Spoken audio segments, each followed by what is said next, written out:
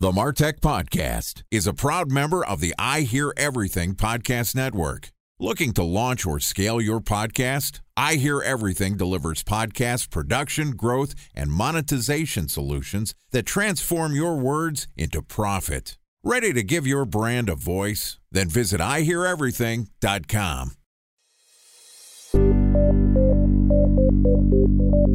From advertising to software as a service to data.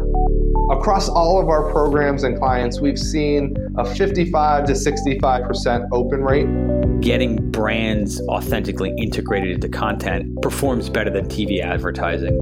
Typical lifespan of an article is about 24 to 36 hours. If we're reaching out to the right person with the right message and a clear call to action, then it's just a matter of timing.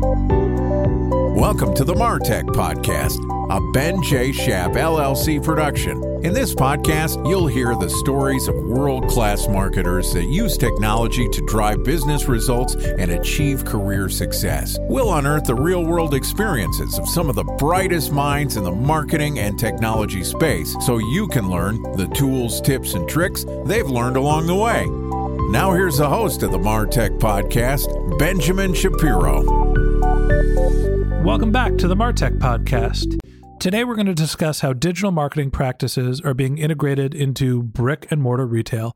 Joining us is John Ruggie, who's the Vice President of Marketing at SkyFi.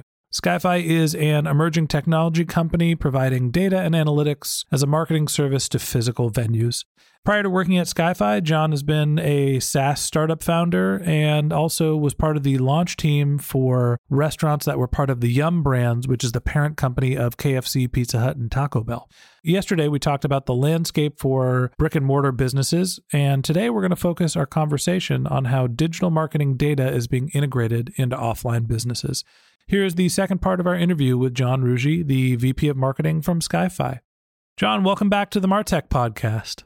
Hey, Ben. Thanks for having me.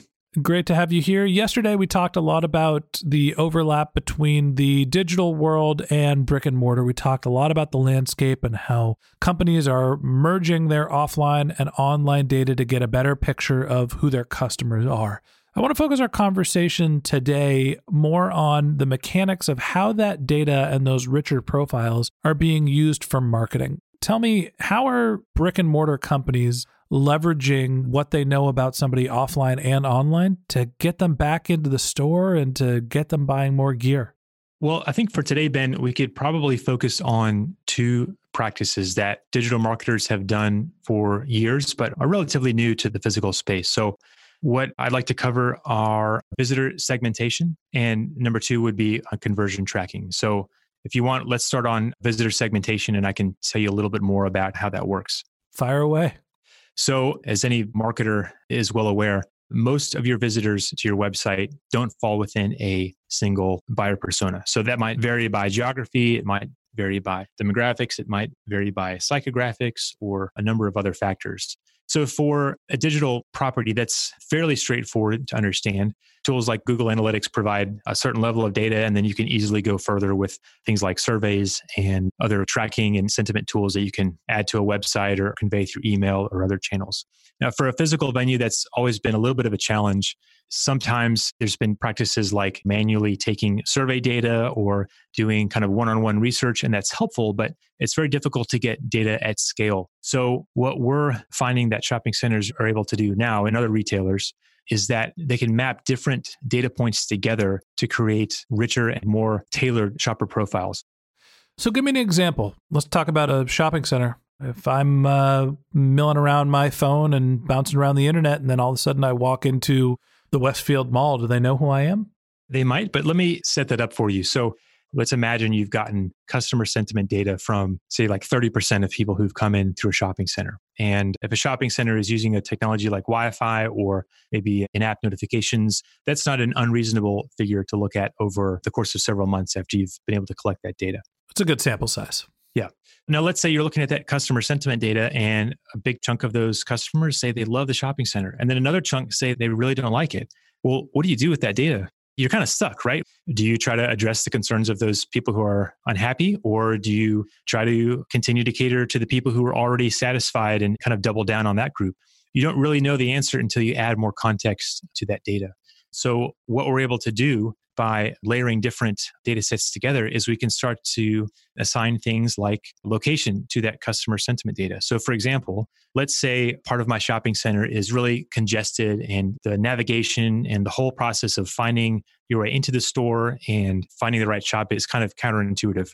We can start to look at how people who come in from one side of the shopping center respond with sentiment data versus people who come in through other sections of the shopping center. So you might find that, hey, people who come in through the north entrance, they're really unhappy about something. So let's explore that further and find out what's making them unhappy. Maybe the signage is wrong. Maybe the parking lot gets clogged at rush hour and people can't come in and out and they're frustrated. Maybe there's trash all over the sidewalk. It could be a number of things, but what I'm getting at is when you add context to that sentiment data, you can start to see why people are feeling a certain way and really dig deeper on those issues. I was assuming that it would be more location-based, where you could tell where people are living before they get to your store, and you can understand basically the economic factors that contribute to what decision somebody makes to go shopping. That is another very viable use case as well. So I mentioned a more particular location-based example, but you're absolutely right, Ben. So when you start layering on demographic or household income data, location data in terms of where the residence is, that can all add context to that as well. So that's another way you can segment and target customers a little bit more relevantly. So you mentioned that there was a second component outside of just the location-based understanding and your segmentation. Time for a 1-minute break to hear from our presenting sponsor, Mutinex. In 1919, John Wanamaker said, "Half the money I spend on advertising is wasted. I just don't know which half." Well, the advertising landscape has changed since then, and instead of reaching your audience on 2 channels, you're probably reaching them on 20. Turns out John didn't know how easy he had it. But that doesn't mean that you should give up on striving towards marketing effectiveness. No matter how complex your marketing strategy is, Mutinex GrowthOS is the market mix modeling platform that measures the impact of marketing on your bottom line.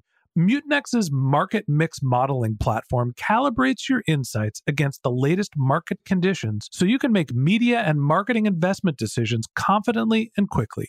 Ready to take your team from I think to I know? Then join brands like Samsung, ING, and Asahi who make better marketing decisions with Mutinex. Mutinex GrowthOS. Your best decision starts here. To learn more about Mutinex, go to mutinex.co. That's MUTINEX.co. Okay, here's the rest of today's interview.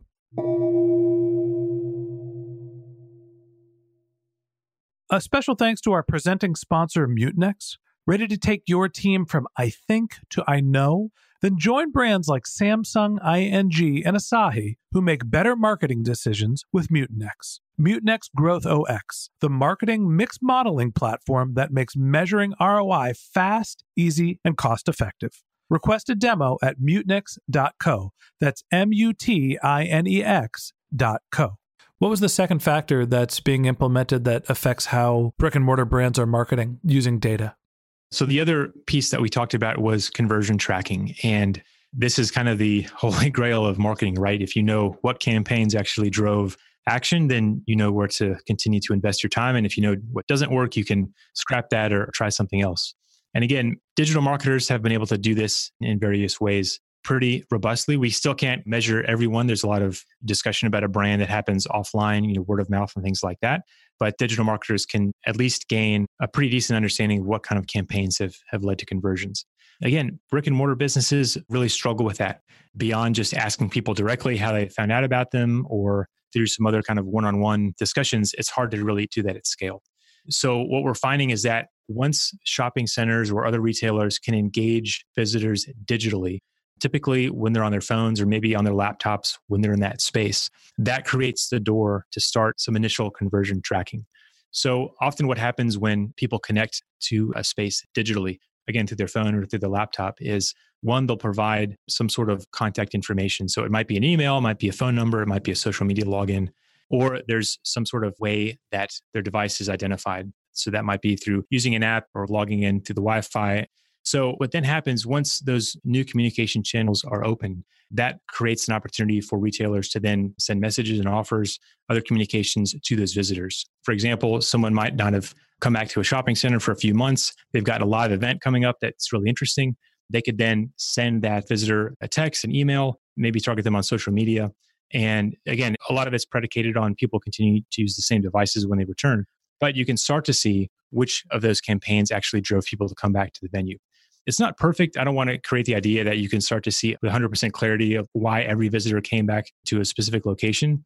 But when you're starting at zero, if you go from even just to like 5%, that's a huge gain in terms of helping you understand how to be more effective in marketing your location. So I understand that sort of in aggregate, you can start to build out your customer segments, understanding what the pattern or behaviors that's driving people into the store. And you can start to do some conversion tracking, even if it's not with 100% certainty. Tell me a little bit about the future of this space. Right now, we can get a directional feel about what's driving people to a brick and mortar location and whether they're going to convert. Does this data continue to get better? Are we going to have more certainty? Am I going to be getting JCPenney pop-ups on my phone for logging into Wi-Fi? What's the next step? Well, I hope you don't get too many JCPenney pop-ups, Ben. I'm not sure I'd wish that on you, but pop-ups of any sort, I think, are not a great user experience. So it's hard to tell. I think you've got a couple opposing forces out there. So one is people like you and me were increasingly aware of how our data is being used. And we're increasingly concerned about things like privacy and the security of the data that we do provide. And I think those are good concerns to have.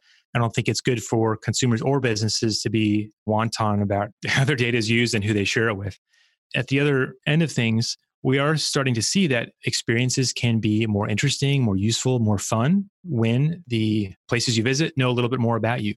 So I think there's going to be a balance there. It's hard to say how that's going to shake out, but let's take an example like Amazon Go, this retail concept where you can walk in, you can take an item off the shelf and walk out.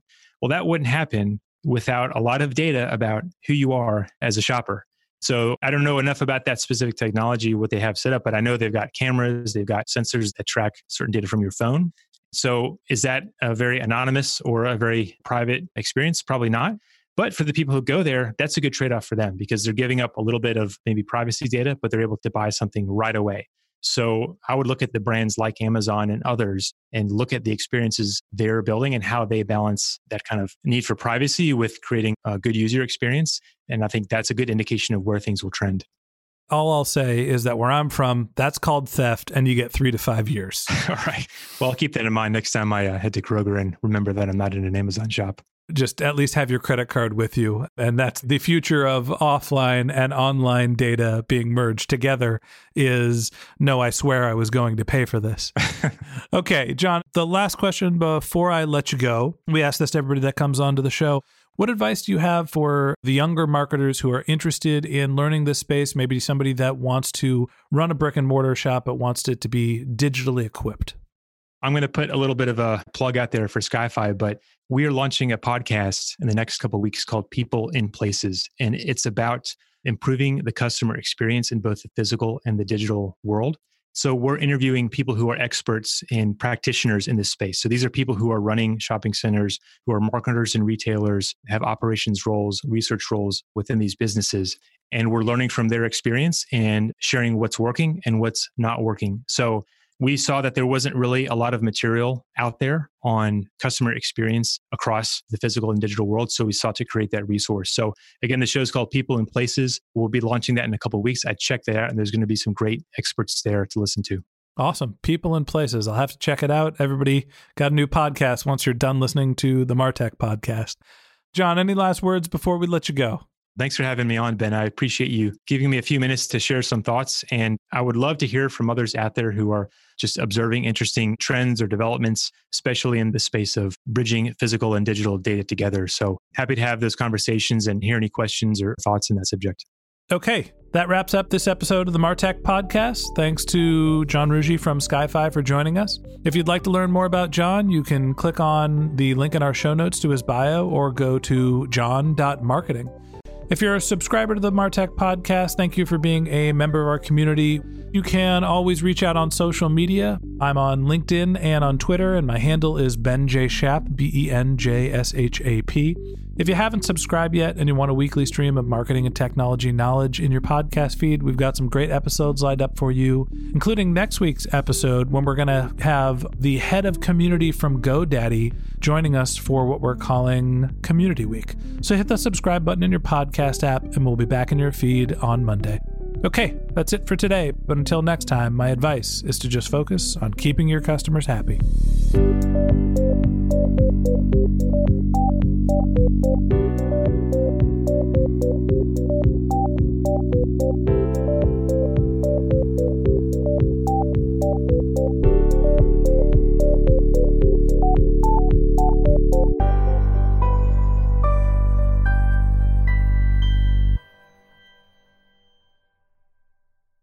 Thanks for listening to the MarTech Podcast, an I Hear Everything production.